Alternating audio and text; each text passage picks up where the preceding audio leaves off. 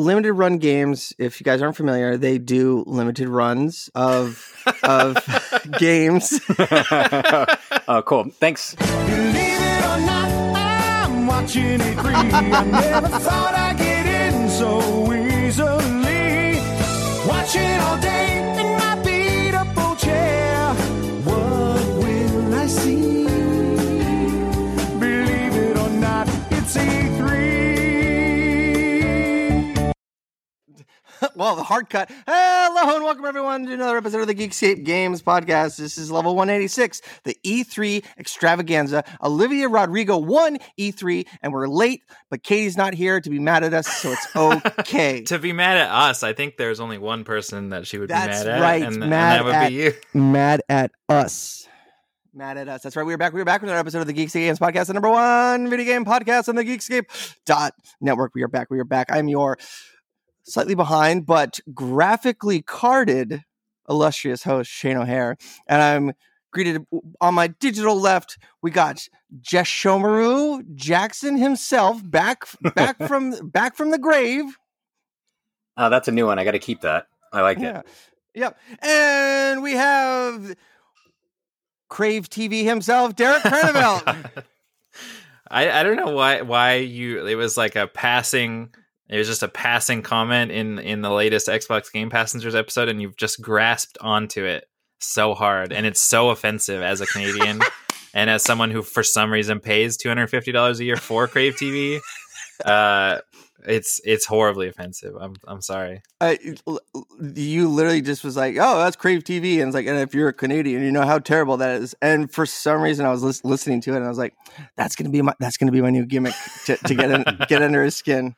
I just thought Crave TV was a website really or something. What's that? I thought it was just a website or something. It is. That's a real thing. It's a streaming service in Canada, and in Canada, it's owned by Bell, who's one of like the big cable companies in the country. Are they big Bell? Big Bell, and they own all the rights to like they own HBO Canada basically. So the only way to get HBO content in Canada outside of like having like traditional cable would be through this Crave TV service, which is just like the app is garbage and the video is like the worst quality. I don't know. It's horrible. To the point where like I use like a VPN and I use HBO Max instead because I would rather pay for both than have to use like it's unwatchable. It's unwatchable. Yeah, you were asking for my login credentials for HBO Max, and it's attached to my AT&T because I get it free with my my cell phone service. Of course. And I was like, man, I feel like that's just like asking to get like they're gonna cut you off. Do the FBI or the CIA? I mean, like let's be real. The largest terrorist network on the planet is the Federal Bureau of Investigation. So. Yeah, it's fair. It's all right. Also, nobody commented on the change in theme song for this episode, which, hopefully it got shut down because I definitely stole that from the golden age of E3 coverage, which was the first few years of G4 covering E3.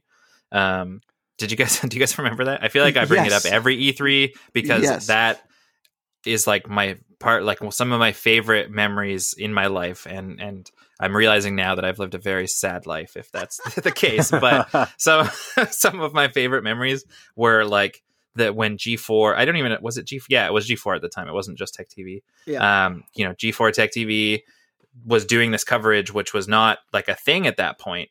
And I remember like because it was several days, or what E3 is usually like some conferences on Sunday and then like Monday and Tuesday, I think.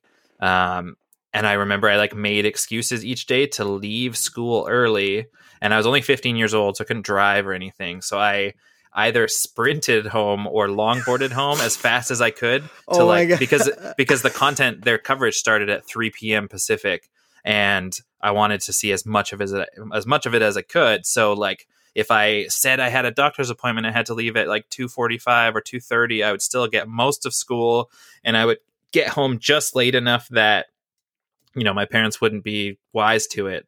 And I would get home just early enough that it would be like 3:15 or something when I got home, and I wouldn't have missed any of the content really at that point. So that is like I don't know, one of my most vivid memories is like I've never run harder in my life than trying to get home to see Kevin Pereira and all these folks cover E3. So I met Kevin Pereira once at Comic-Con. that's pretty. I would love to meet Kevin Pereira. I watched him a lot when I was growing up. Yeah, I'm so excited for G4 to come back. Like, and some of the people involved with it, like Xavier Woods, who runs like the fantastic gaming channel Up Down Down, and all so many of the old hosts seem to be involved as well. I'm just so like I think it's going to fail miserably because. It's just a very different world we live in at this point, and I am going to. What do you mean it's a very different? I don't know. World There's we live in? Every fucking person like streams shit that nobody cares about, and so like I think that it's a very different world. I mean, I think you need to to chill those expectations a bit. We've got everyone's watching Crave TV these days. I don't have time for like some like old G4 channel. No, but I feel like at this point they haven't even really pinned down and defined what this is. No, and they have not. It's been months and months and months. So yeah, I don't have the most confidence in it either. And there's been like little teases here and there, and I loved watching, what was it, like American Thanksgiving last year, where they had that like round table get together and just were like sharing all these old memories and stuff. And I thought that was a blast. Like I don't want it to fail. I want it to survive, and I want to absorb as much of that content as I can. And I hope that they can recapture the greatness that they had.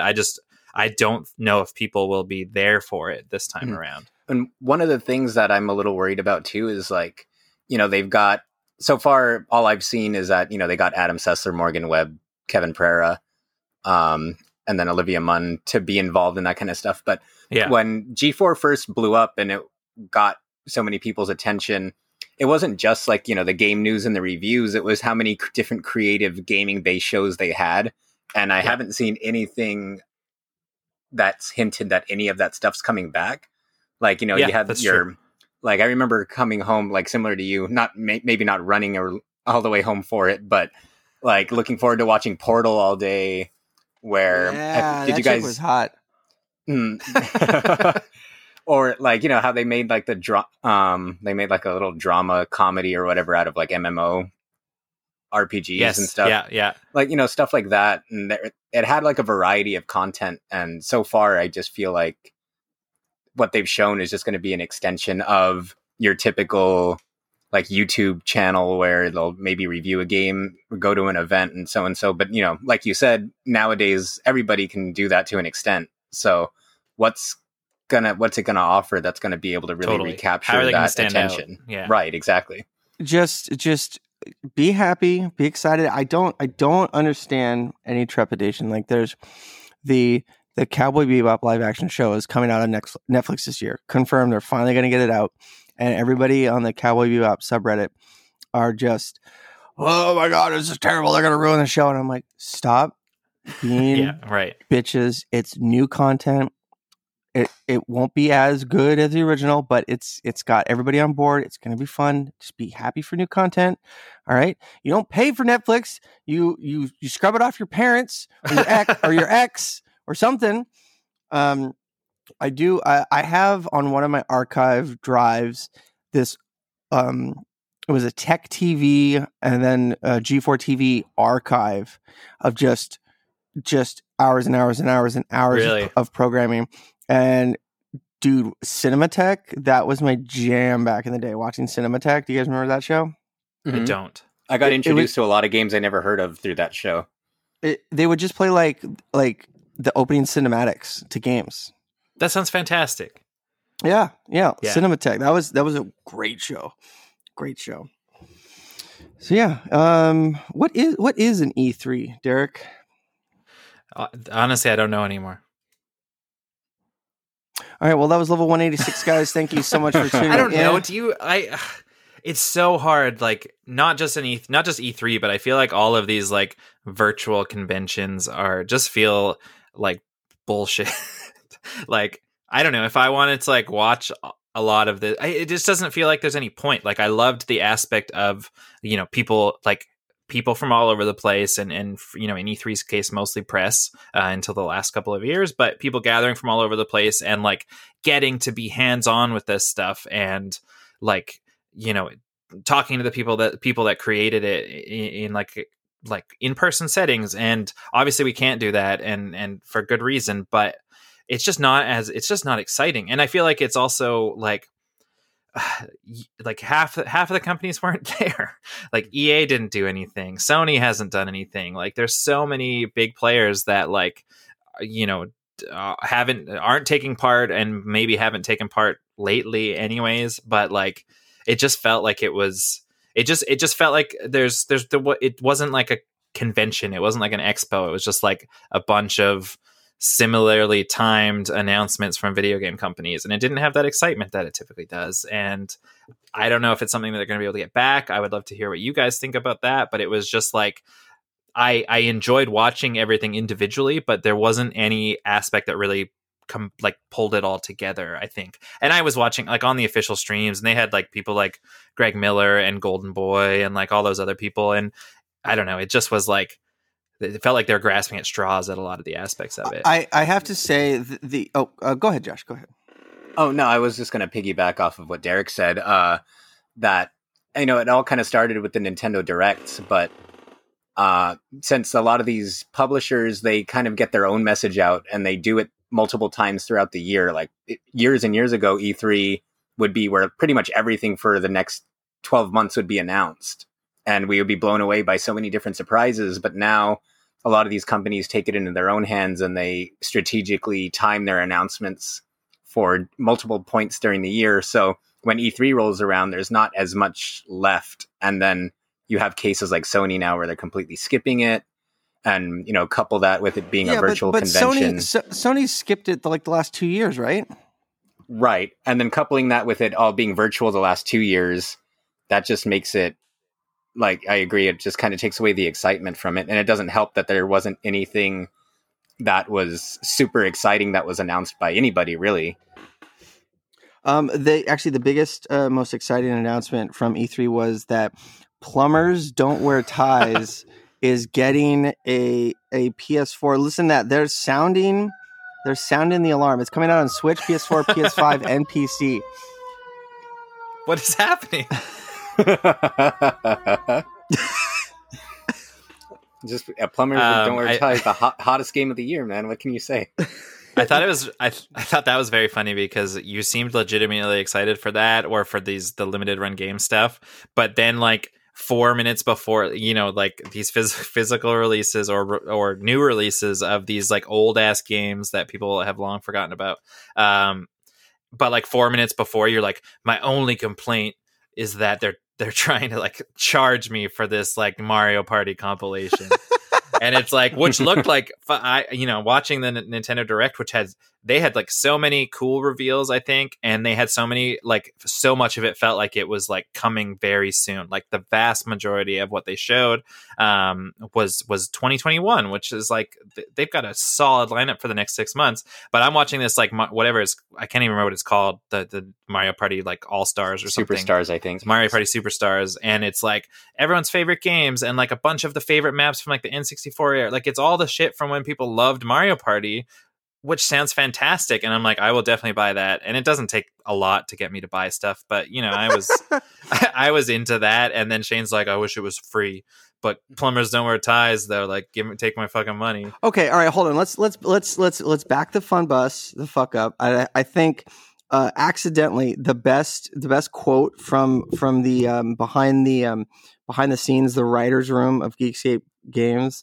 And I best quote, and I'm giving it to myself, was Wario, I am fully cummed.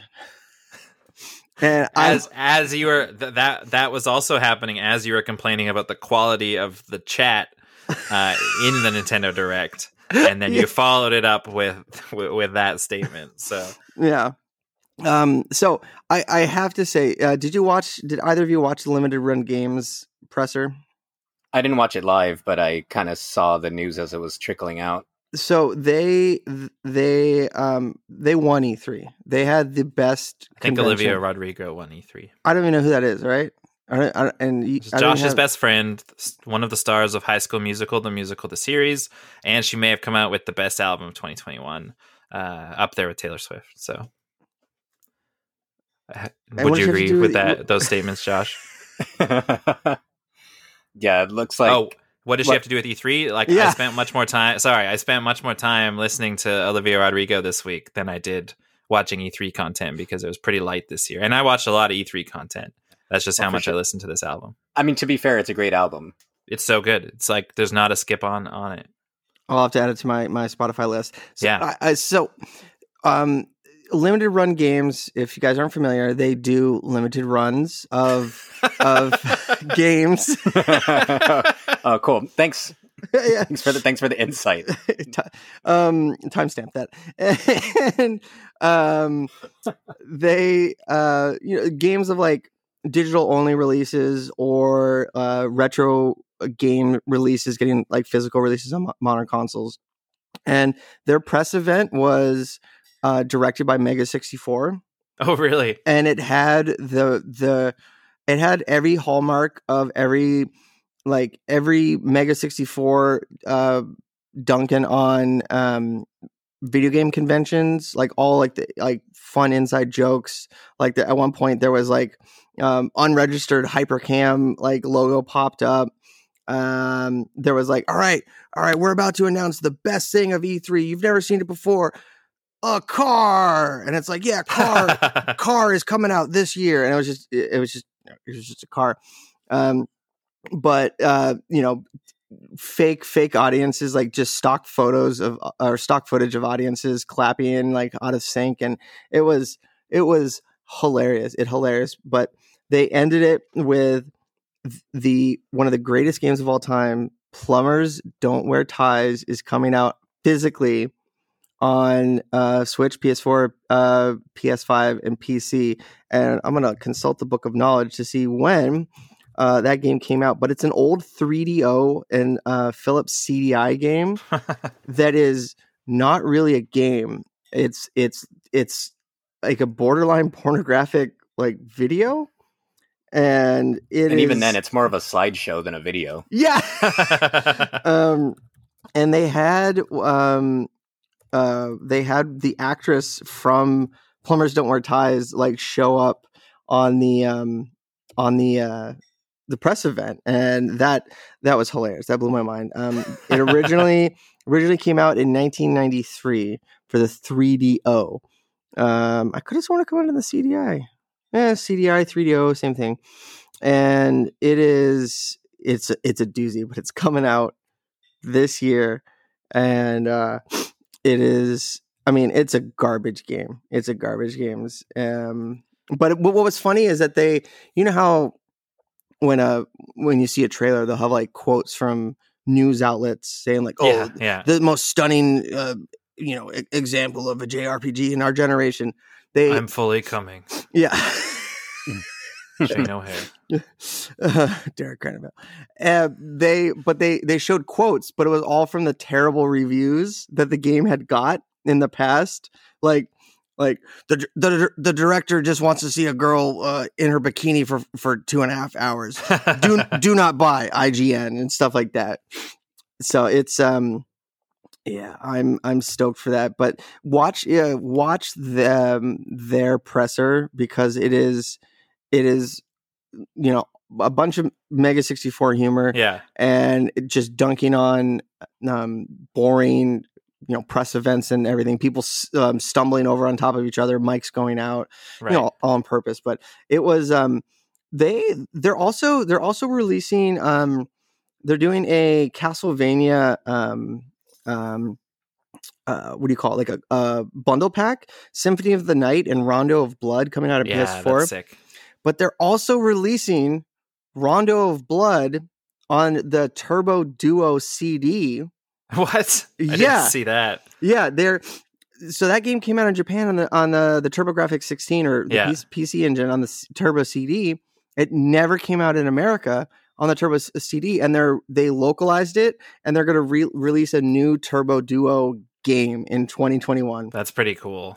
Like it's things like that. Like, who the hell has a Turbo Duo? I mean, I feel like Derek might have a Turbo Duo somewhere. Not anymore. I used to. Yeah, but that That's along awesome. with my burned copy of the Japanese version of that game. And they're also releasing Zombies Ate My Neighbors on Genesis. They're releasing a new Genesis game as well. And That's pretty cool. yeah, so that's something that's, I think, coupled with all their humor, coupled with all, you can get a lot of feelies, a lot of cool like bonus content in the what do you call it? What's the like in the collector's editions and everything? Sure. It's you get a lot of really good stuff from buying from them. Like I'm looking at there's a they always do really cool releases. Don't they have another like big Castlevania thing that they announced a while ago? Potentially. I don't see it here like, on the list. It was like some like super collector's edition, and it has like 3D like box art poster things, and like it looked sick. I'm pretty sure it was Castlevania. They're releasing a new Blood Rain, like side scrolling. No way. Like it's a Metroid, it's a Castlevania game, but like in the Blood Rain universe. Yeah. The Contra Anniversary Collection, which is all the original Contras, which is like 10 of them.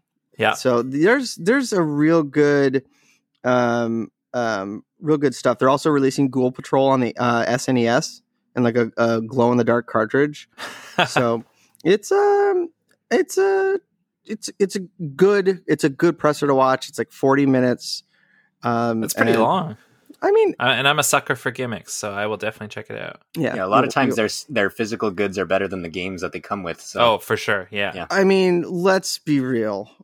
Nobody buying Plumbers Don't Wear Ties for the thrilling gameplay. They're gonna buy it for the meme and the collectors. Maybe there'll be a tie. And maybe they'll just want to be able to play it without having to spend hundreds of dollars on it. Yeah, because that game, it's one of those games that's so bad that it became a collector's item. For sure. So, did you watch the Devolver Digital conference? I can't no, believe the name slipped my mind. There, because that was the day I was up till like 6 a.m. and then I got up to go to a meeting at 9 a.m. and then I quit my job at 10 a.m. and then went home. Came home in time for Ubisoft. I watched Ubisoft and then I went to sleep. So I did not watch Devolver Digital. You seemed pretty stoked about that one. I just like, they definitely do release some cool games. But they do you generally watch their press conferences? Like their E3 press conferences are always these like just preposterous, like 20 to 30 minute, like skit or sketch, depending on who you ask. Katie's not here to defend it. So, and they're always like making fun of like some trends in the game industry at the time. So like a few years ago they invented like loot box coin because everyone loves like cryptocurrency and also like loot boxes, and so the whole thing revolved around that. This year they announced everyone's into the subscription services at this point. So this time around they announced the Devolver Max Pass Plus, labeling it as the new era of monetization as a service. And so it's a subscription service that you can subscribe to for free that gives you the ability to purchase games at full price. Like just ridiculous shit like that. That's just like making fun of the industry and the trends that people are kind of going towards. So they announced a few cool looking games for sure. There was this game called like Trek to Yomi, which is this like black and white samurai looking game that had like a really, really neat trailer. This other game called Wizard with a Gun, which is like an online co-op like shooter game. If I remember it correctly, it kind of looked like a kind of more shooty version of something like Don't Starve, like that kind of isometric gameplay. It was called like, Gun Wizards. Wizard with a Gun.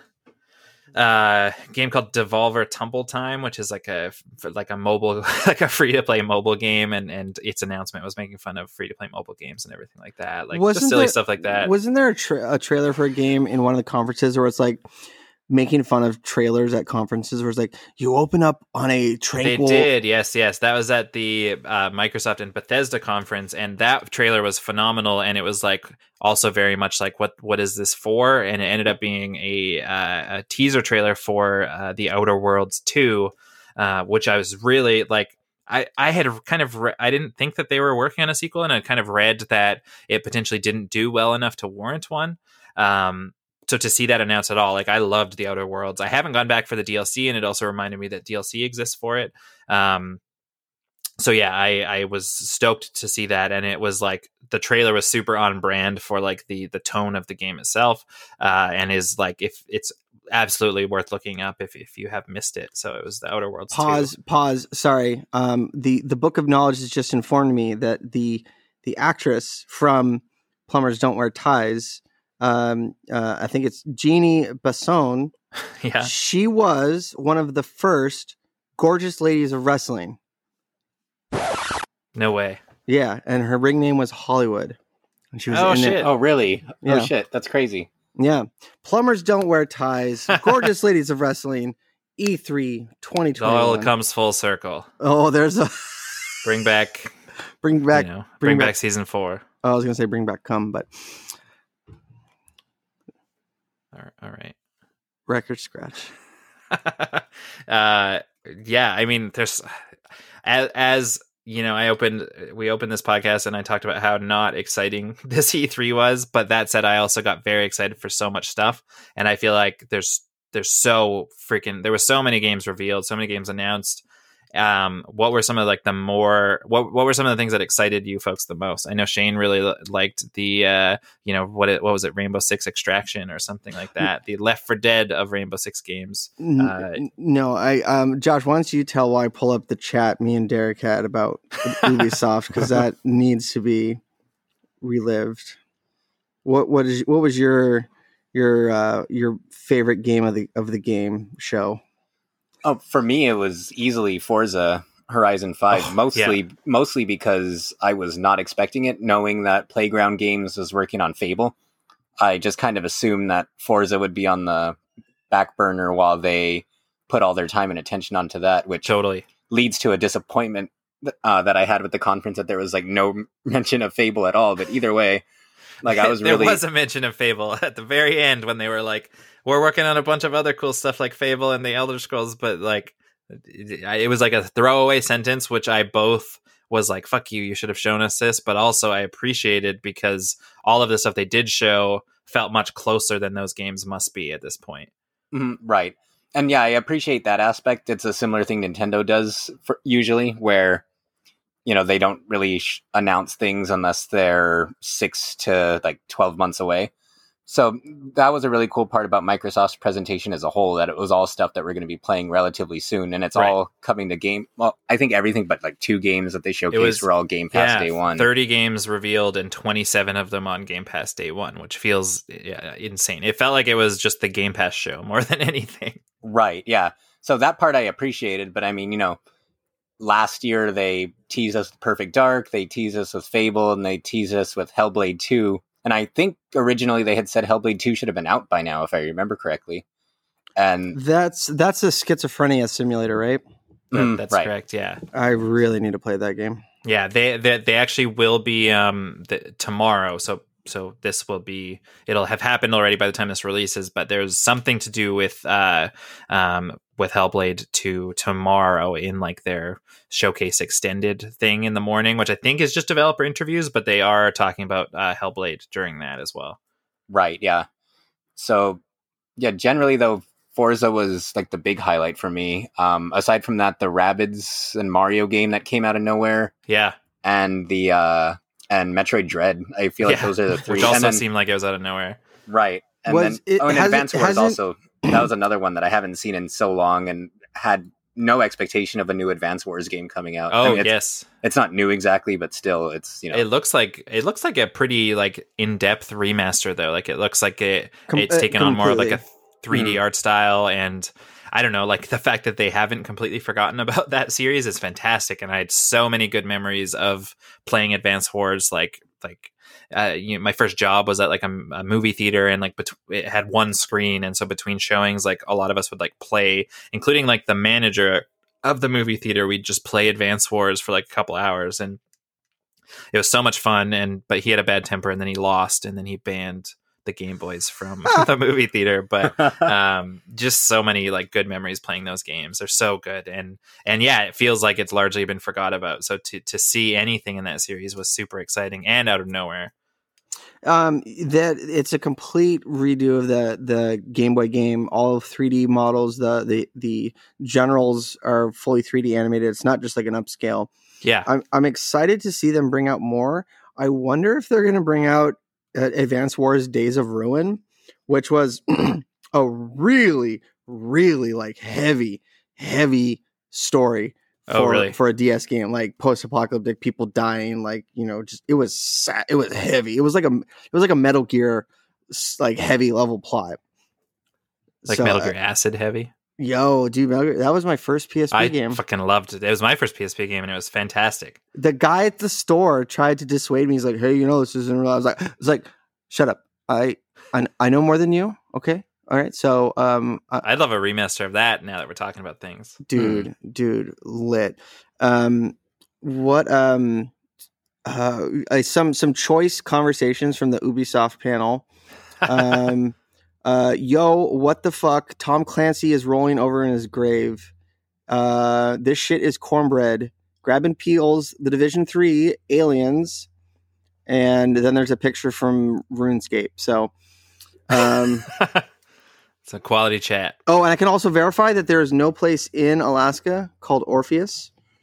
So, Tom Clancy wasn't like into like zombies or infections or anything. That doesn't seem like something I've read from him. Okay.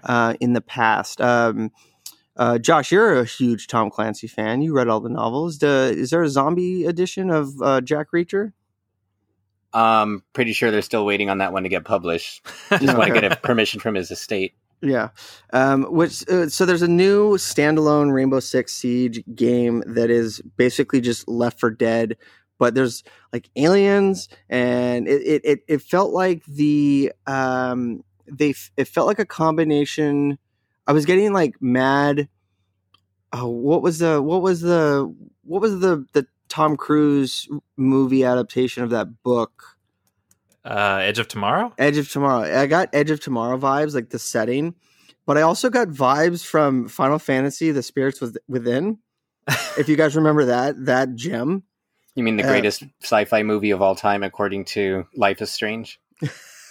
Wait, what? Hold on, what? Is there there's some throwaway line if you examine the TV, like Alec, or that was her name, right? God, I'm blanking. It's been so long since I played it. But either way, oh my gosh. Max? You mean Max? Yeah. So Alex when Max? you examine, Alex Mack. Was that other show? What the fuck? What are we talking about? Anyway, Ally McBeal.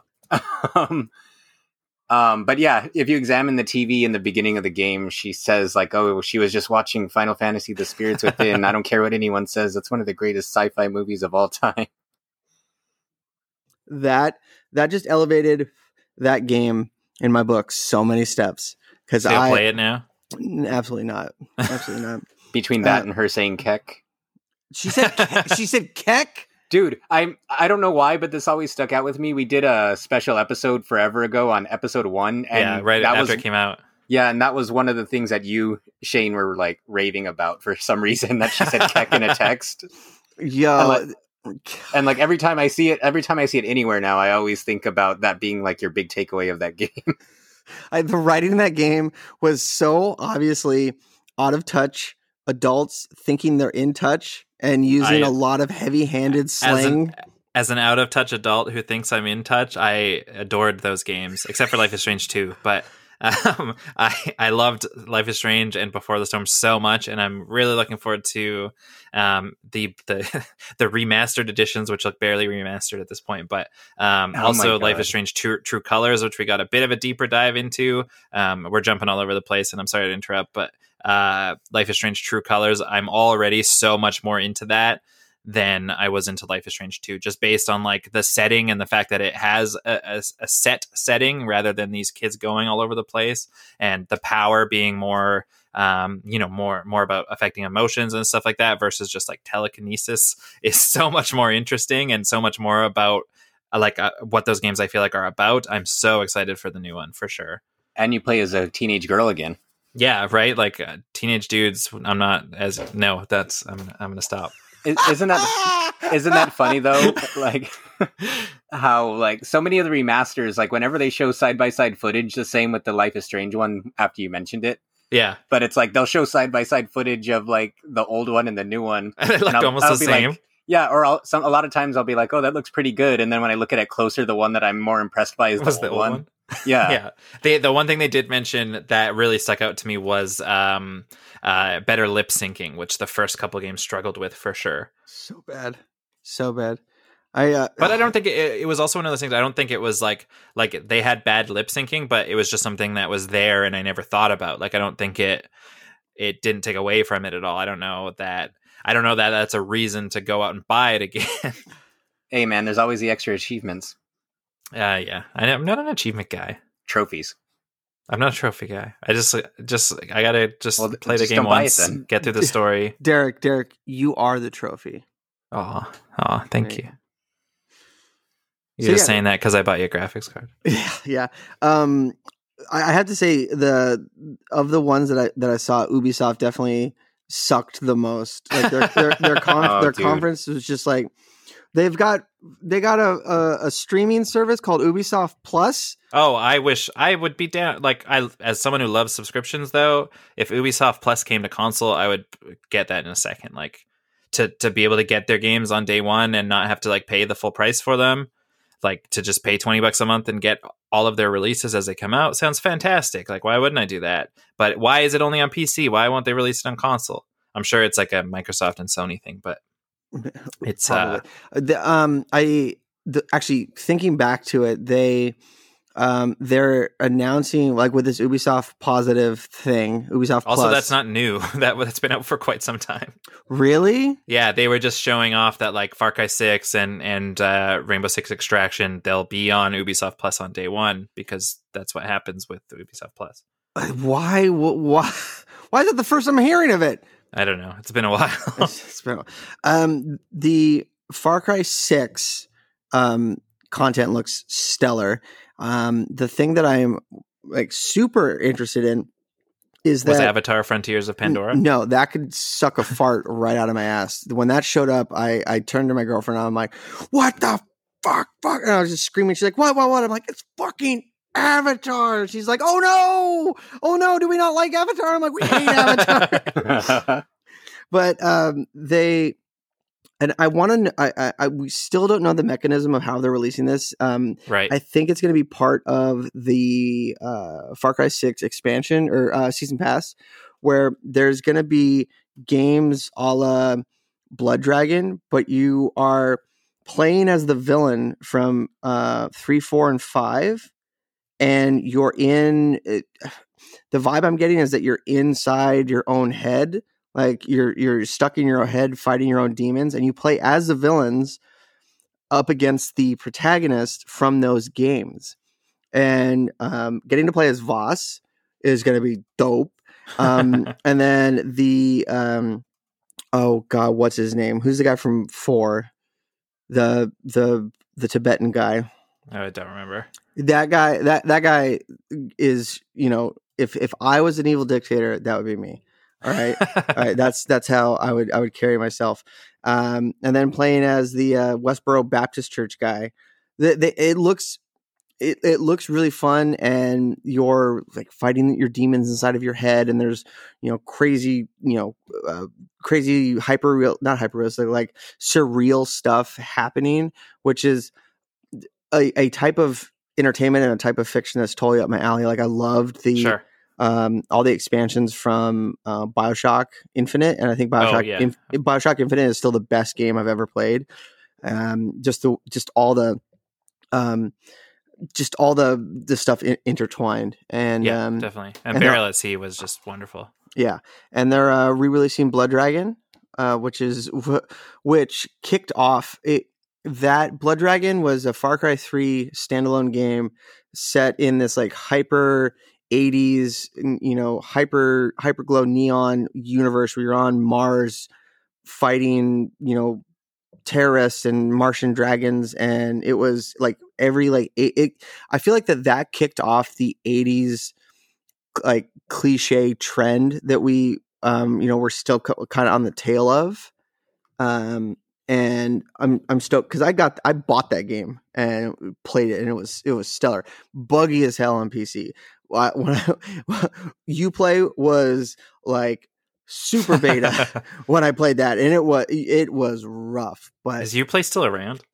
Yeah, it's Uplay Positive. Yeah, Uplay not for Positive. consoles though. Not for consoles. Yeah, well, I mean, like, get a PC, bro. I can't. I can't get a PC. Yeah, you can. Never say never. I already had I don't even play my consoles enough. I can't warrant a fucking several $1,000 computer. Several? Yeah, I would want the best one. It's not several. For if I wanted like a 3090. Well, see, don't buy Nvidia. Nvidia's trash. Says the guy who just bought a 2080 Super off of a 2.5 Bravo grunt from the military base. Graphics card update. I broke my graphics card beyond repair of my capabilities. So, John, if you're listening, I broke it again. Nobody saw that coming. Nobody saw that coming. But this time, I ripped off a surface mount component, and it is currently in a repair shop in town. Hopefully, they're going to be able to fix it. But I couldn't. I haven't used my computer. And then Geekscape alum Lee shouts out, gave me a 1650 Super graphics card, and that got me running. I was getting 70 frames in Warzone, but then I saw a 2080 Super for sale today on Facebook Marketplace. So I had to reactivate my Facebook, and I had to hit up some dude, and shouts out, man. But you were kind of dumb, and you were really weird about selling a graphics card. Like, he rolled down his window, was like, "Yo, come over to my car." I was like, "We're right. Can you make this sketchier? We're literally outside of an army base." He's like, "What? You don't want to do this in here?" And I'm like, "Do what? What? Get up out of the car. I want witnesses. Show me the PCB, man." And then he sells me PCP. Anyway. So, yeah, I think Ubisoft, the only thing that stuck with me was the lack of Beyond Good and Evil 2 again. Yeah, I think that. How many years can they go on? Wasn't it 2008? No, when they announced the sequel, it can't have. No. All right, hold on. 2008. Well, now that Michael Ansel got or retired or got fired or whatever happened, there's who knows what's going to happen now. Wasn't he still the lead on it? Who's that, and what happened to him? Well, he's the guy who created Rayman and the original Beyond Good and Evil and all that stuff. And something happened where he was being accused of just workplace harassment and all that kind of stuff. How Ubisoft had all of those controversies kind of pop up throughout last year. So he had a lot of allegations put up against him. So he just basically said fuck it and said he retired and went home. So I feel like that's going to be a big reason why we might not ever see that game on top of every other reason. Possibly. Yeah, it was E3 2017. No. Scroll down. A second leaked trailer appeared for the game on the internet around May 2009, showing a character that appeared to be Jade running through a crowded street. The trailer was confirmed to be authentic by Ansel, while Ubisoft denied that they purposely released this. Up until 2016, the state of the program with Beyond Good and Evil was unclear. So officially revealed at E3 2017. A screenshot from the May 2008 teaser trailer showing Pajiv in the foreground. I distinctly remember seeing a 2008 teaser trailer coming out. Officially, though. It was an official teaser trailer, 2017. No, I don't think so. Anyways, Ansel left in 2020, and he stated that both this project and Wild as part of Ubi Day's event, Ubisoft released a trailer for the next yet unnamed project from Ansel and their Ubisoft Montpellier studio, which had worked with Beyond Good and Evil. The trailer used Beyond Good and Evil music assets and showed characters that appear to be Jade and Paige from the original one. 2008. Anyways, it's been 4 years since they've talked about it, I think, and I'm sad about that because the first one is. I hope it's not just the nostalgia glasses, but I just remember that being such an amazing experience, and I was so excited, and it was so unexpected to see number 2 resurface all of these years after these leaked 2007 and 2008 trailers that Shane's talking about. But I don't know. I want more. And I was like, this is the year. This is definitely the year. And then they showed just like so much Rainbow Six. So much Rainbow Six. Yeah. Like if this new weird Left 4 Dead Rainbow Six game wasn't enough, we're going to talk about the 6th year of content for Rainbow Six Siege. Rainbow Six content. That game is one of those. It's in the same ballpark as Counter-Strike and Overwatch. Okay. Where it just prints money. And it's so easy to like, oh, we're going to make a Halloween pack. We're going to make a Halloween event. Play to unlock cases. It's one of those games that is never. I have a feeling like it's never going to go away. Right. It's just going to be like updated and iterated on, kind of. Well, and to be keeping that as a priority while also releasing a brand new game shows either extreme confidence in the player base of Rainbow Six Siege, or that people are not going to grab onto this Rainbow Six Extraction game. I mean, it did look cool. You have to like sneak into these bases that have been affected, and you can go in, get your loot, and then either leave at like level 2 or keep going in like deeper levels where these alien hybrids are getting stronger and stronger. And the gimmick that I thought was really cool is that if you die, that specific character gets captured and you have to go back in and rescue them, otherwise you can't play them anymore. Right. Which there definitely was some cool elements. I don't know. There's a lot of Left 4 Dead looking games coming out. And the other standout for me, and we are super scattershot, but I feel like that's okay. I mean, we're not as scattershot as E3 felt, so yeah. I liked the Avatar trailer. Really? I mean, it was pretty.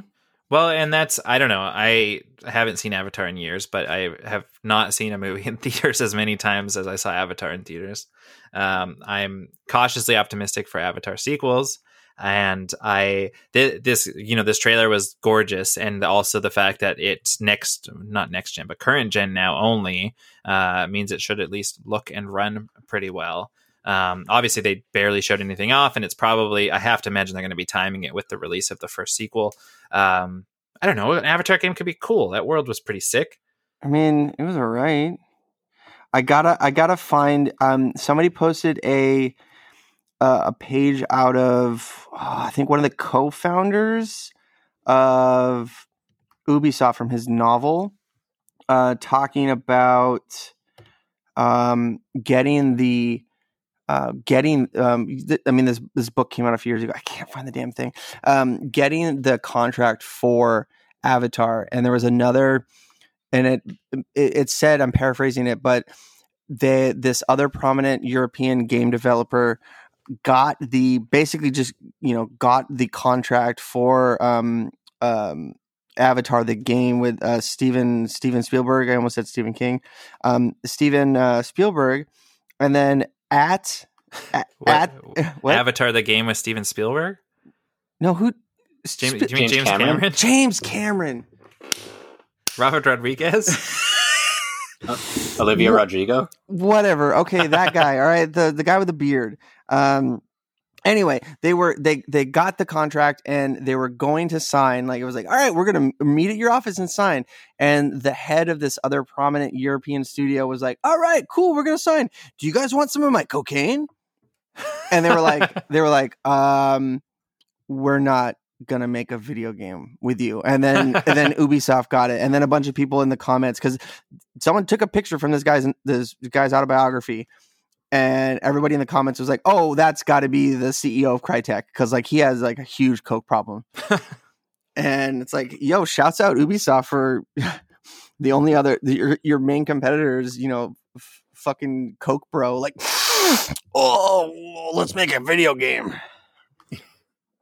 Speaking of weird CEOs, did you guys watch the Gearbox video? No, I heard but it was... I was really excited about the Tiny Tina thing. Yeah, Tiny Tina thing looked rad.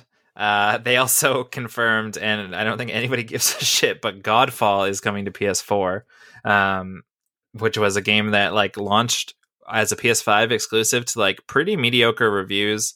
and is like, I'm pretty sure is like a bargain bin title already, but there's like a big DLC coming out, but also, and I'm pretty sure they were talking pre-launch, like, oh, this stuff's only possible on the PS5, but then it didn't sell, and so now it's possible on the PS4 as well. I mean, they've changed their stance just like Sony has in terms of exclusives. So for the and the generational thing. But we talked about that last episode. Anyways, it felt like literally half this video was what's his name? Tony Pitchford, Gary Pitchford, whatever Pitchford. He's just like Randy Pitchford. I feel like half of the press conference, half of the video was like a camera following him around the Borderlands movie set, and him just being like, everything looks so amazing. This movie's going to be so amazing, but we can't show you anything. And then like the camera would like almost like turn towards something and be like, oh, don't show that. You can't show that. And that was like the whole thing. Like they didn't really show anything. They like knock on Kevin Hart's trailer at some point, and Kevin Hart comes out awkwardly and he's like, oh, hey, Randy. And he's like, oh, we got the camera here. Like, tell us how cool Borderlands is. And I don't know. It was, it was super weird. Homeworld 3 in production though. Homeworld 3? Like the RTS? Yeah, Homeworld 3. Yo, that was kind of cool. That looked cool. That was one of my favorite RTSs, Homeworld 1 Really? and Homeworld 2.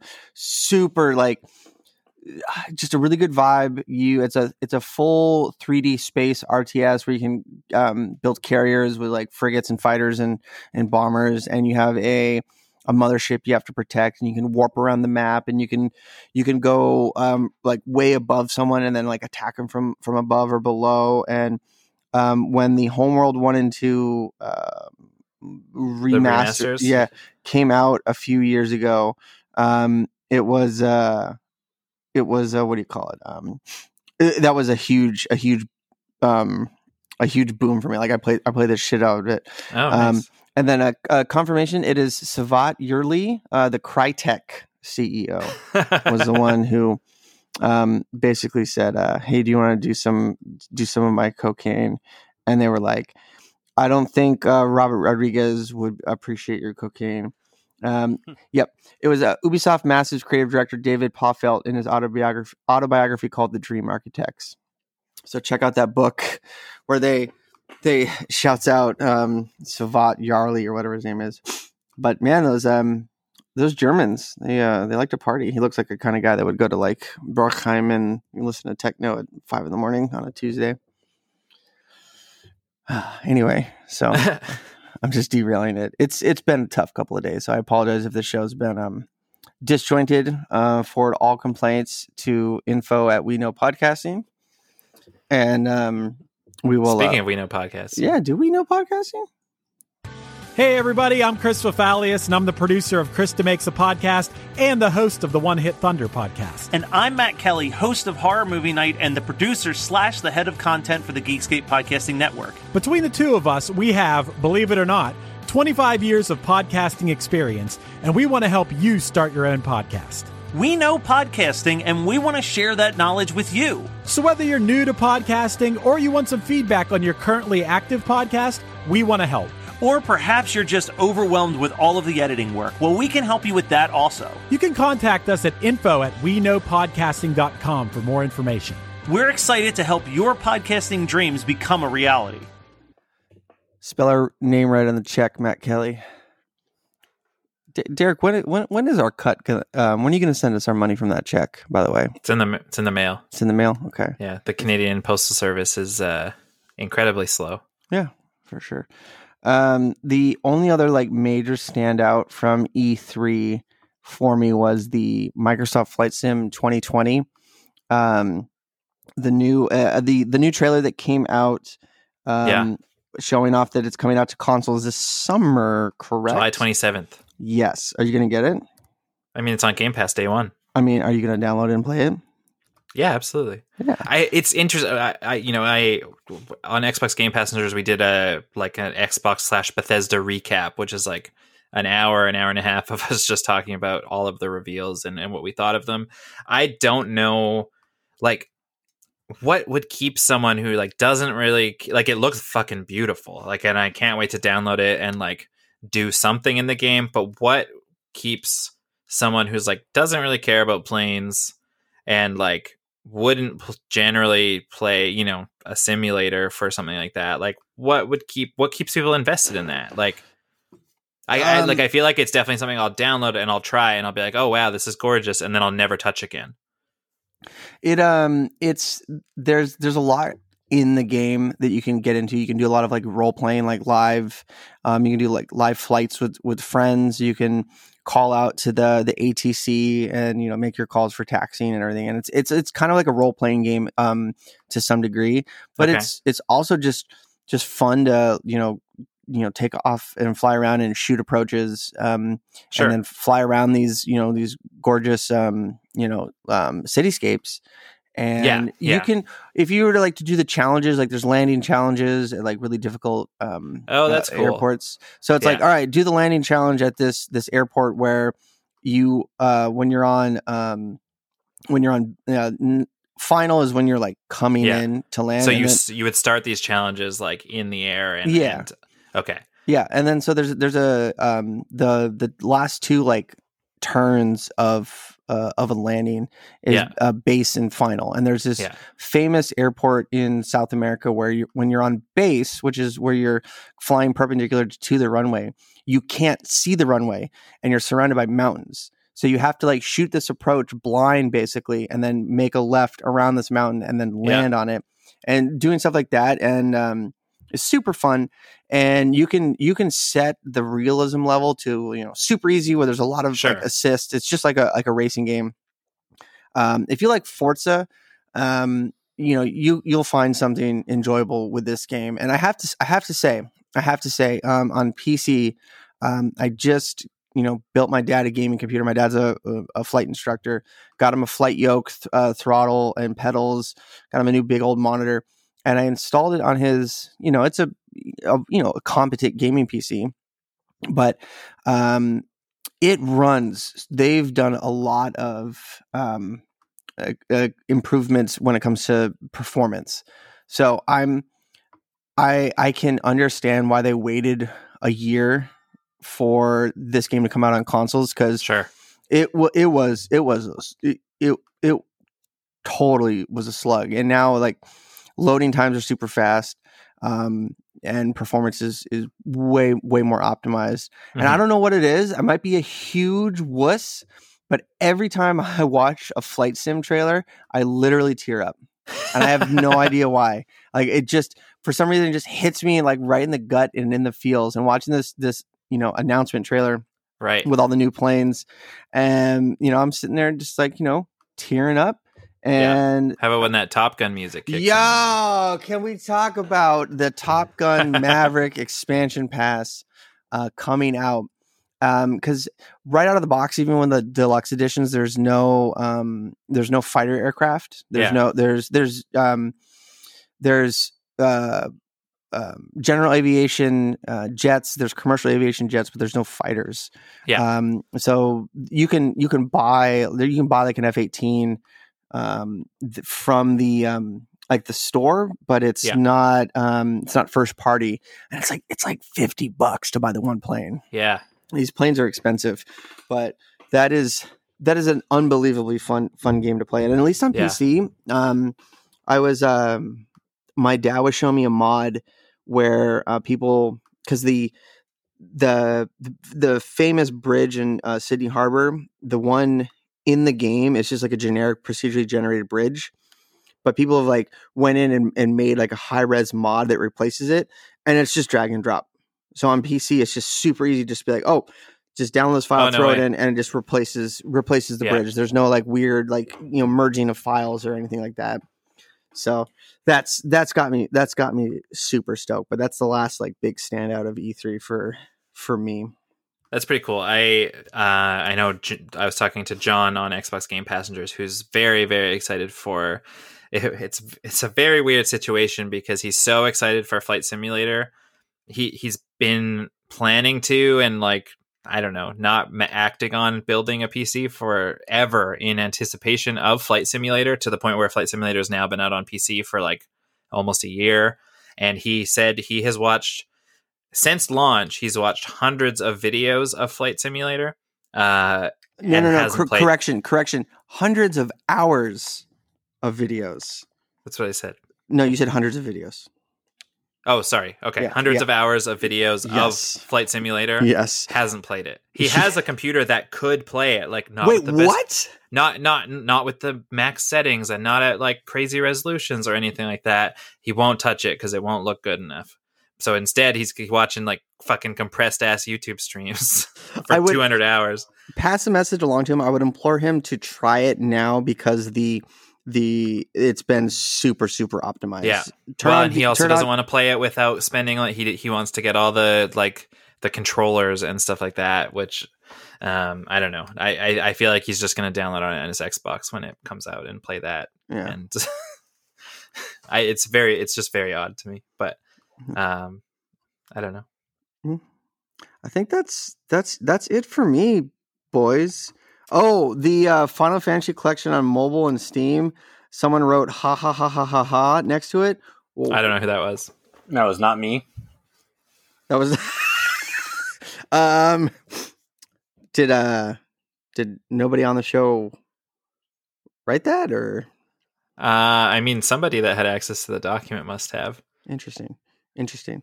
But yeah, there's a video there's a video on Twitter that's getting like crazy like retweets from it was Carlos based on the version history. Okay, it was Carlos. So that makes sense because there was a where is Carlos? Did he actually get killed in San Vicente? There's a video from when Mega 64 was doing commentary and live streaming the Square Enix conference, and they're showing this Final Fantasy like pixel collection or something, Pixel remaster or something. Pixel remaster, and it's Final Fantasy 1 through 6, like original versions. And Rocco from Mega 64 is losing his mind. He's like, 1, 2, oh my god, 4, that's my favorite game of all time. Oh, and he says like, just tell me how you're gonna get it. Give it to me no matter what. I'll take it in any way possible. And then it goes for Steam and mobile, and he gets like, son of a bitch, Steam and mobile, like just lost his. What's the problem with that? I mean, these are like slow ass turn based games. They're perfect fit for mobile. Fucking put it on Switch. Yeah, I mean, I guess. What do you mean you guess? Just play it on your phone. Don't you guys have phones?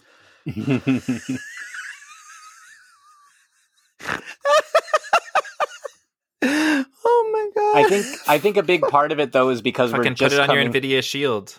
Like we're just coming off of the reveal of the Dragon Quest III remake, which had the whole like Octopath Traveler treatment, and these games are pretty much just the phone games that have already been out, except on Steam and in a collection. Really? I did not realize that.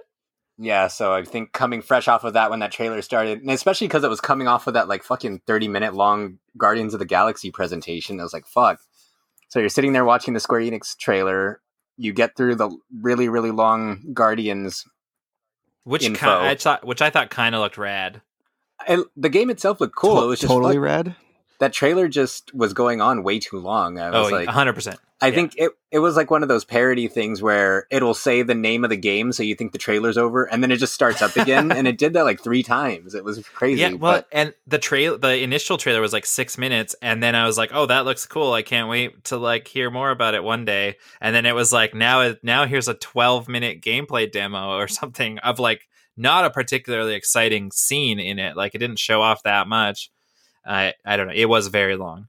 And yeah, coming fresh off of that, and then it's like, dope. Yeah, it looks cool. It's a weird choice to make it where you can only play as Star-Lord, but we'll see how it plays out. I guess they'll have a lot to prove coming off of Avengers, but we'll see. Totally. I mean, that was a smash hit, right? Well, a certain kind of smash, but yeah. Speaking of Smash, we got fucking Tekken in Smash. So it's we got Tekken v Street Fighter v King of Fighters in Smash Bros. Is Smash Brothers the perfect game? It's getting close to it. I mean, it became perfect as soon as we got Pyra and Mithra added, so everything else after that is just a bonus. I don't know who those people are.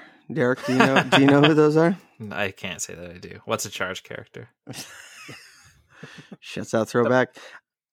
the funny thing is Guile is an assist trophy in that game, and he literally will just crouch down until you get close to him while he's charging his flash kick. So if you ever see that, it'll just be a reminder of that conversation. That's pretty great.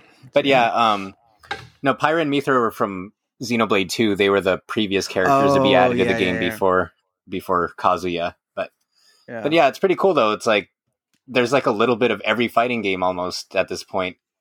Even if you count the assist trophies, they have Akira from Virtua Fighter in it. Heihachi was already in it as an assist trophy.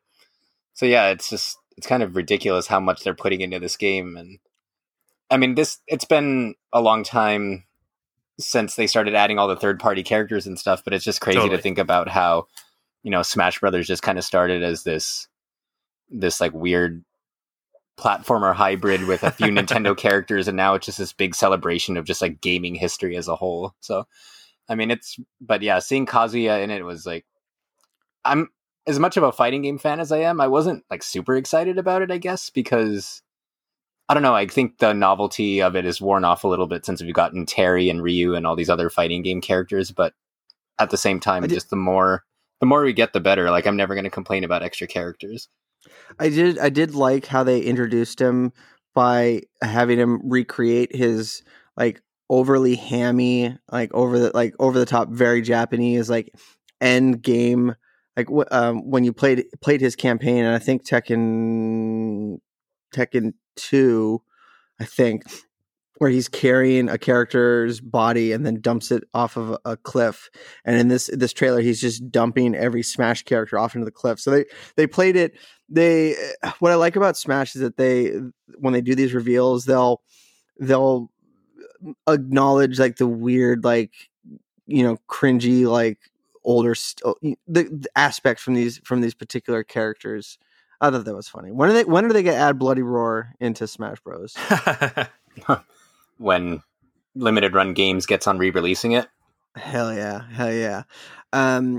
We need to do the Battlefield 6 update of the week. Yeah, I was waiting for that. You're like, nothing else big happened for me, as you've talked about fucking Battlefield every episode since we restarted this show, and then you don't even talk about it on the one where they actually showed it off. I forgot. Like, the trailer came out, looks dope, looks sick.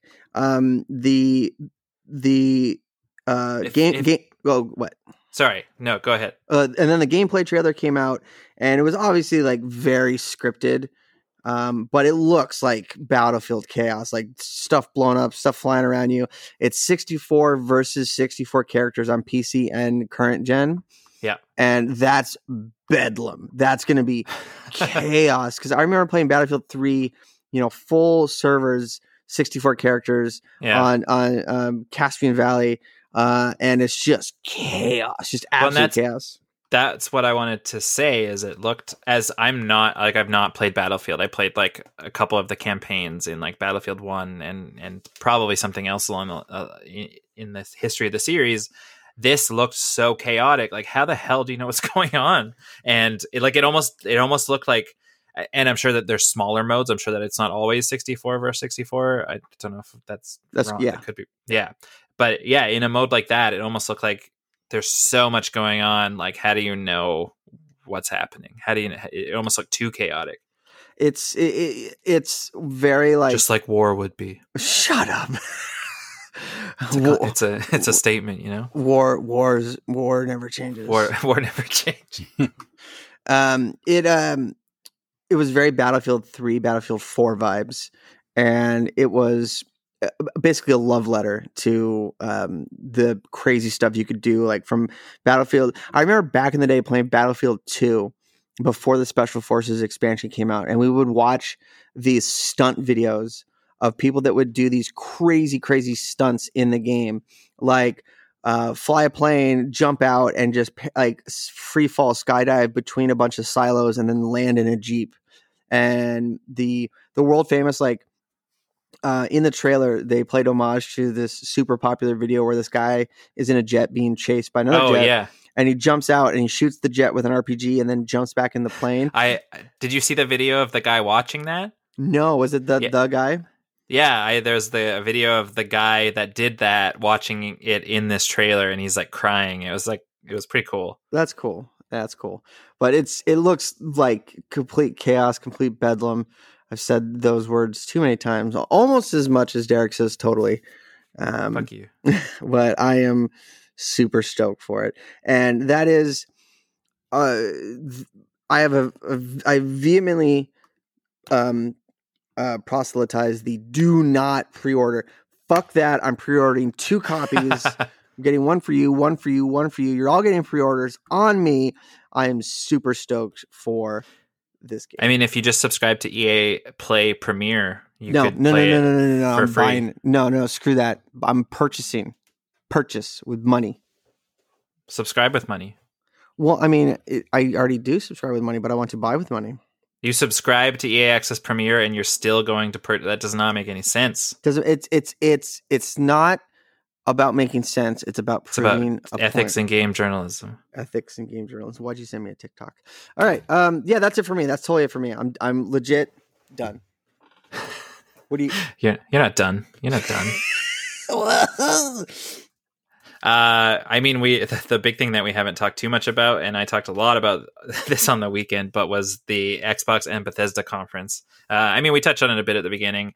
Was there any other standouts in that presentation for you, Josh? I just like overall, I think that they did, and there's always the jokes, and Mega 64 made the joke about like, here's a car. Like there's always so much like non-game stuff at the Microsoft presentation. And this year it was like just trailer after like 30 games in this. It was roughly a 90-minute presentation. So that's a game every 3 minutes. Like it felt full of stuff and full of good looking stuff. I don't know. What did you think of that show?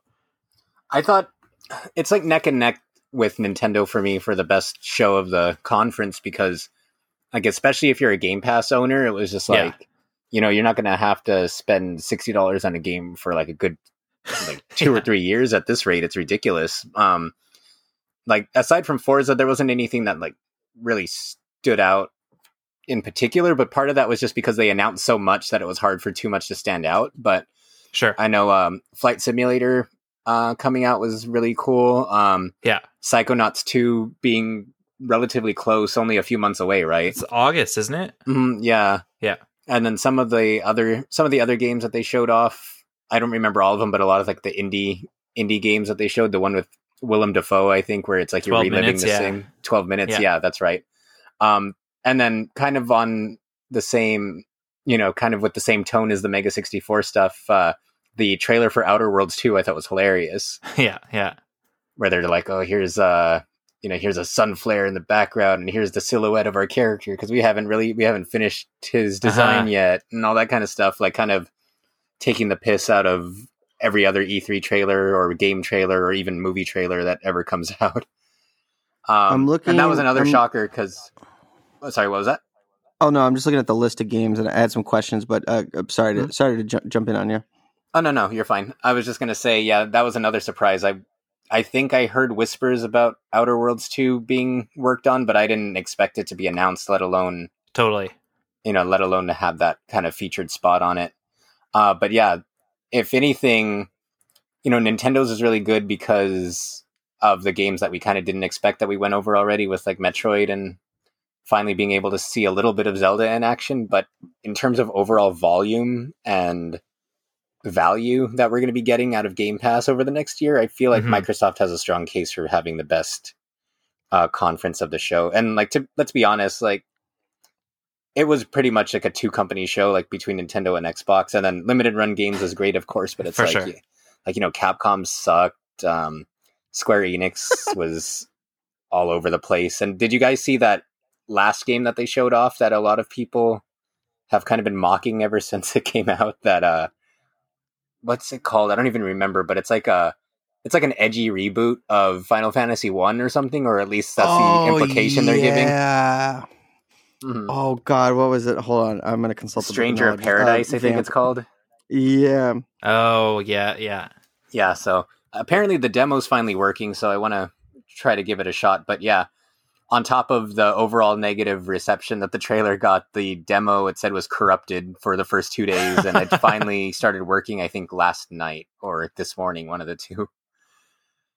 It is But a it's like- violent spin-off or a violent retelling of the first Final Fantasy game. Oh wow. Right, where everyone And they traded in their armor for like tight t-shirts and cargo pants, and I don't know, it could be cool. I think the idea is that it's like Dark Souls. It's the Dark Souls of Final Fantasy. So so it's like, yeah. We'll have to see how it goes, because Team Ninja are phenomenal action developers, and they're the ones who are actually Right. making it. But I have zero faith in Tetsuya Nomura's ability to tell a story, so that's kind of where we're sitting on that for now. But yeah, aside from that, like, Capcom, they just showed 2 games that we've known about forever, and Totally. that one of them was like a 5-year-old game that's just being brought over outside of Japan. I think their biggest thing was like, we're working on DLC for Resident Evil Village, but we just started, so it'll be a while. You know what part really sucked was when they were like hyping up that they were going to do their first collaboration event in Monster Hunter, and it was just with the other Monster Hunter game.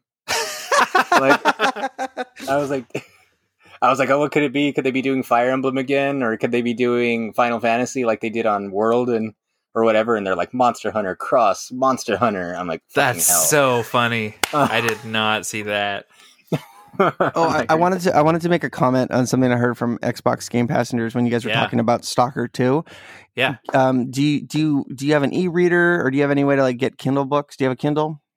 I do have a Kindle. Are you going to what's that book called?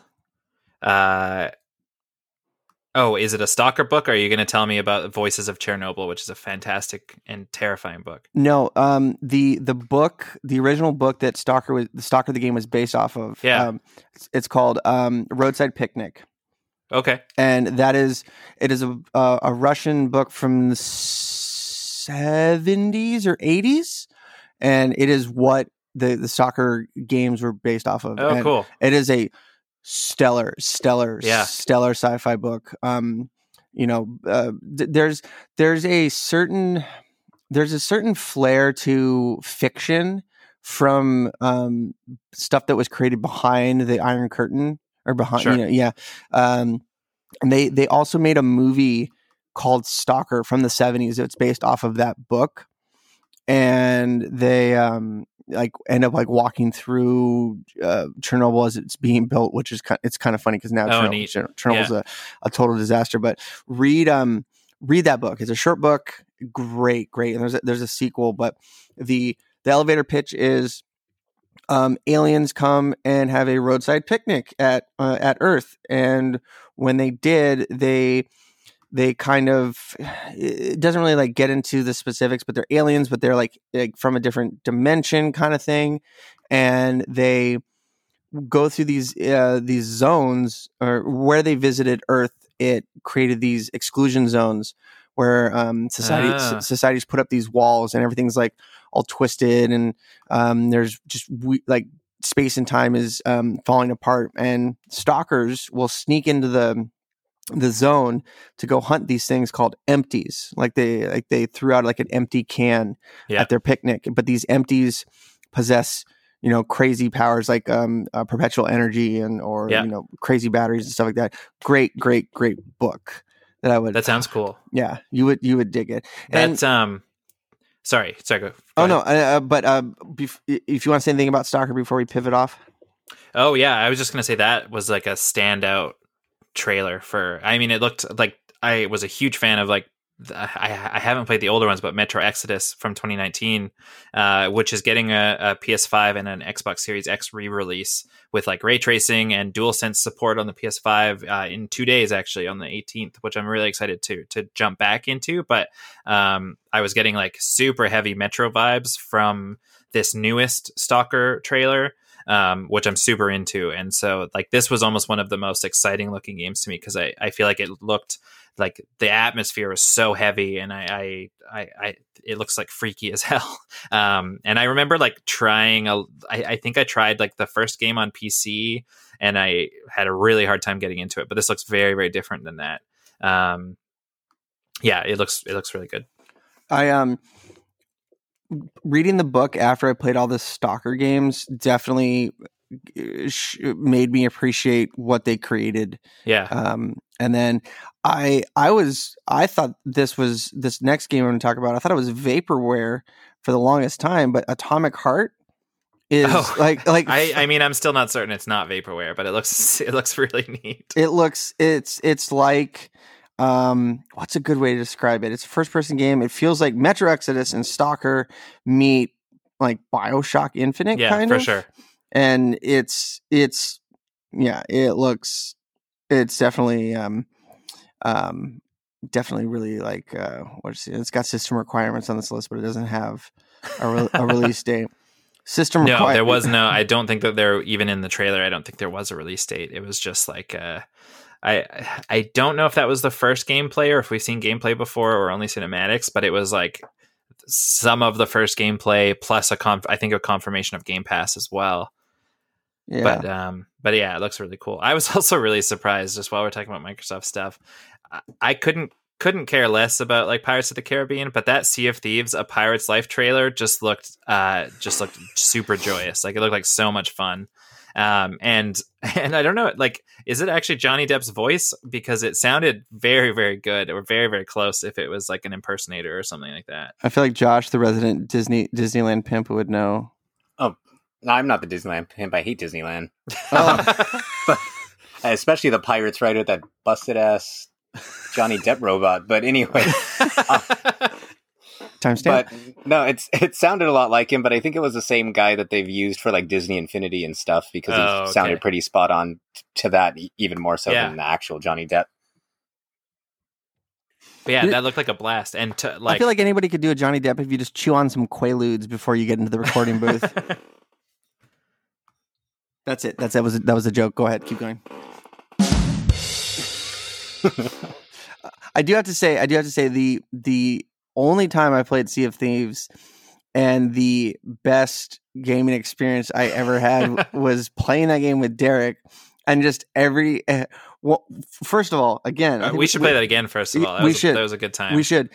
Second of all, Derek, you are a chaotic person to play video games with. You are a loose cannon, and you just would. I'm efficient. No, you're scary. I'm like, hey, let's go get this ammo, bring it back to the boat, and then like let's take a couple of trips. And you're like, no, fuck it, there's more guys over here. Let's just run. And you're like, why am I dying, Shane? Where were you? I'm like, I was bringing the stuff back to the boat. And you're like, why weren't you with me? This ghost showed up and killed me. I was like, well, you probably should have taken your time.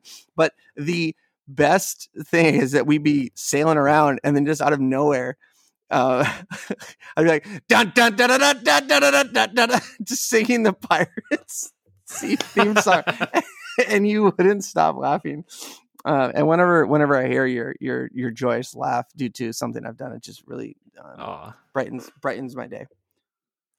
Now, I don't know if I told you guys a story of my Sea of Thieves experience, but it's also the only time I've played, and it was kind of bringing it full circle to how Derek was saying it's not as exciting without being able to actually play the demos and talk to the developers and all that kind of stuff.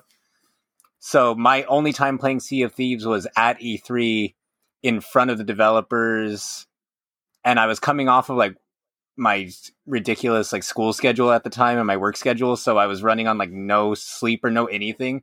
And he was talking to me and asking me how I liked the game. And I fell asleep standing up in E3, like surrounded by like electronic music while playing Sea of Thieves. Yeah.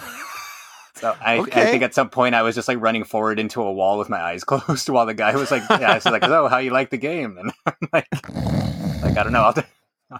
I'll tell you when it's interesting. I don't know. Speaking of conventions and being tired, and Josh Jackson, what about the Danganronpa like collector's edition?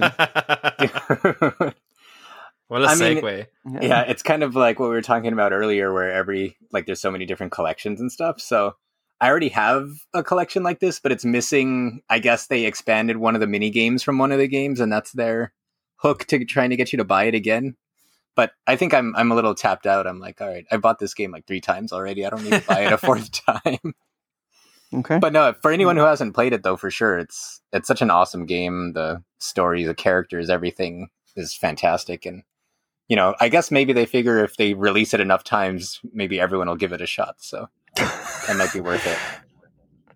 And I'm looking at, I saw the Halo Infinite multiplayer, like, I don't know if it was like from the conference or if it was like a 12-minute video that was separate, but I'm kind of impressed with what 343 is going to, allegedly or promisedly going to be bringing to the table for the multiplayer, where you can go back and buy old battle passes and choose to level up different battle passes depending on which one you want to activate.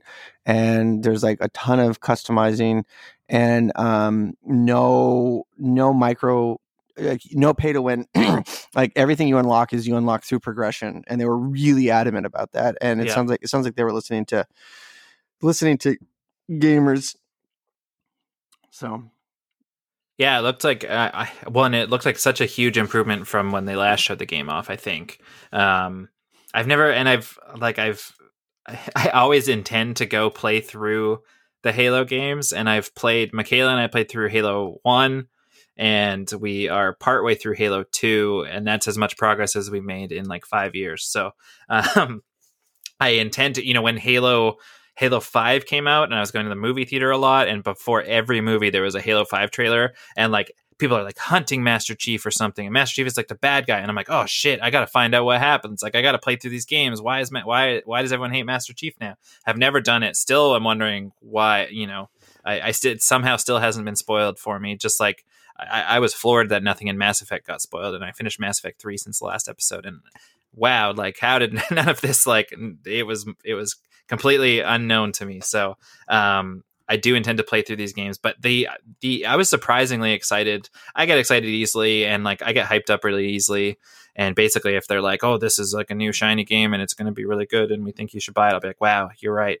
I agree." Like, I don't know. This trailer looked super cool, and the multiplayer, like, they kind of had like a montage of like multiplayer moments, and it looked super smooth, and it looked like just super like classic, like I don't know, classic like Halo feeling. And don't care about Halo, and I got really excited for it. So I've got like now apparently a firm time limit on playing through like 5 Halo games or however many there are. So I'll play co-op with you. Me and Geekscape alum Lee played through Reach together, and we're a couple levels into Halo 1. We're playing it chronologically, and still the best Halo game ever. ODST, hands down, best Halo game ever. I don't care. Fight me. You know what? I'm calling it, boys. I'm calling it. E3 is done. It's dead. It's buried. We'll see you back here forever. Forever. We'll see you back here next year for E3 2. Maybe we'll get to the end of the Guardians trailer by that time. I wouldn't count on it. Before we go, can I ask you one thing, Josh? Huh? Are you playing Ratchet and Clank Rift Apart? Yes, I'm about a quarter of the way through it and had to drop it for other responsibilities, but I think Megan finished it just like literally before we started. But yeah, so far so good. I'm really liking it. It's I played through the whole thing this weekend, and it's like, aside from like, I still think the most impressive like next gen experience I've had so far has been Astrobot, or Astro's Playroom rather. But I feel like this is like a pretty close second, just in like I love the DualSense, feels like it's been used in creative ways, and I love the like every weapon is like pull in the trigger part way to do something and then pull it in the rest of the way to do something else, and it feels so organic because of that resistance in the controller. And just the stuff like when you go into like a pocket dimension and just instantly you're in a completely different place is just mind-blowing. Like, it feels like it's just seamless. Like, it doesn't feel like it ever has to load, and it's something that I'm still getting used to, and it's still so impressive when it's just like that. It truly feels like it couldn't be done on the older consoles, which I'm sure is why it's not on PS4. I don't know, it's very impressive. Like Godfall, yeah. And it's so funny. I've not I don't think I've ever played a Ratchet and Clank game prior to this one, and I don't know, the humor is like super cute, like it, and we're getting to the point where like ever so many people have compared it to like a Pixar movie, but like cutscene wise, and even like in some cases the gameplay, like it feels very close to like an animated film in terms of quality.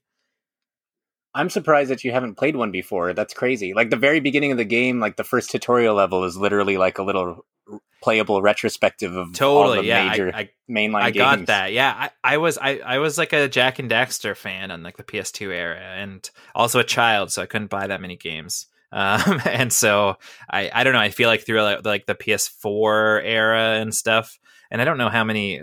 There was like 2 or 3 Ratchet and Clank games. I think I might be wrong, but on PS2. Yeah, there PS4. was. Oh, PS4. I think it was just the remake of 1 was the only one. I feel like I remember another one that was like a 4-player one. Oh yeah, that was PS3. But yeah. Oh, that was PS3. Okay. Yeah, I don't know. I feel like I was just like, by the time I would have had the money to purchase them, I was like, well, I never played the old one, so I shouldn't play this one. But I'm so happy, this one I bought because it looked great and because, there's been a lull of PS5 releases for a while. Yeah, and I don't know. I loved it. I loved it so much. No, it's fantastic so far. And just with the haptic feedback, it almost gives it almost like an extra button because, each weapon will have a different function depending on how hard you press the trigger. Mm-hmm. So stuff 100%. Like that. Like, again, I haven't played too far into it. I love that controller. Yeah, it's fantastic. It's like, again, like I mentioned last time, it really just depends on how well it's supported. But so far, like with games like Ratchet, it's just phenomenal. And the pocket dimensions and that kind of stuff. At first, I was a little disappointed because it just felt like a glorified tether because it was just pulling you forward on the same map. But then when I got a little bit further in the game and you get to the points where it starts essentially teleporting you to a completely different level. Yes. Like that's what I mean. Not just the like pulling forward aspect, but when it's like you open one up and it's like, I mean, they're small, like 2-minute areas, but it looks and feels totally different than where you came from. And it was just seamless to get there. Mm-hmm. Right. So yeah, I'm looking forward to being able to play more of it. Yeah. And then real quick, though, before we go, just a follow up on what I talked about last time with Balan Wonderworld. But apparently the game ended up being so bad that Yuji Naka said he quit Square Enix and is retiring. So what? That's yeah, you didn't see that? No. So that was the fallout of that game. So that's insane. If my glowing review wasn't enough to convince you, he's just flat out leaving the industry now because it was so bad. That's amazing. You know what else is terrible. amazing? The Geekscape Game Podcast, level 186. That's right. Thank you for tuning into this E3 special. I'm calling it, boys. We've got plenty of E3. So we'll see you guys back here in a fortnight, in 2 weeks. And it was a pleasure to be here.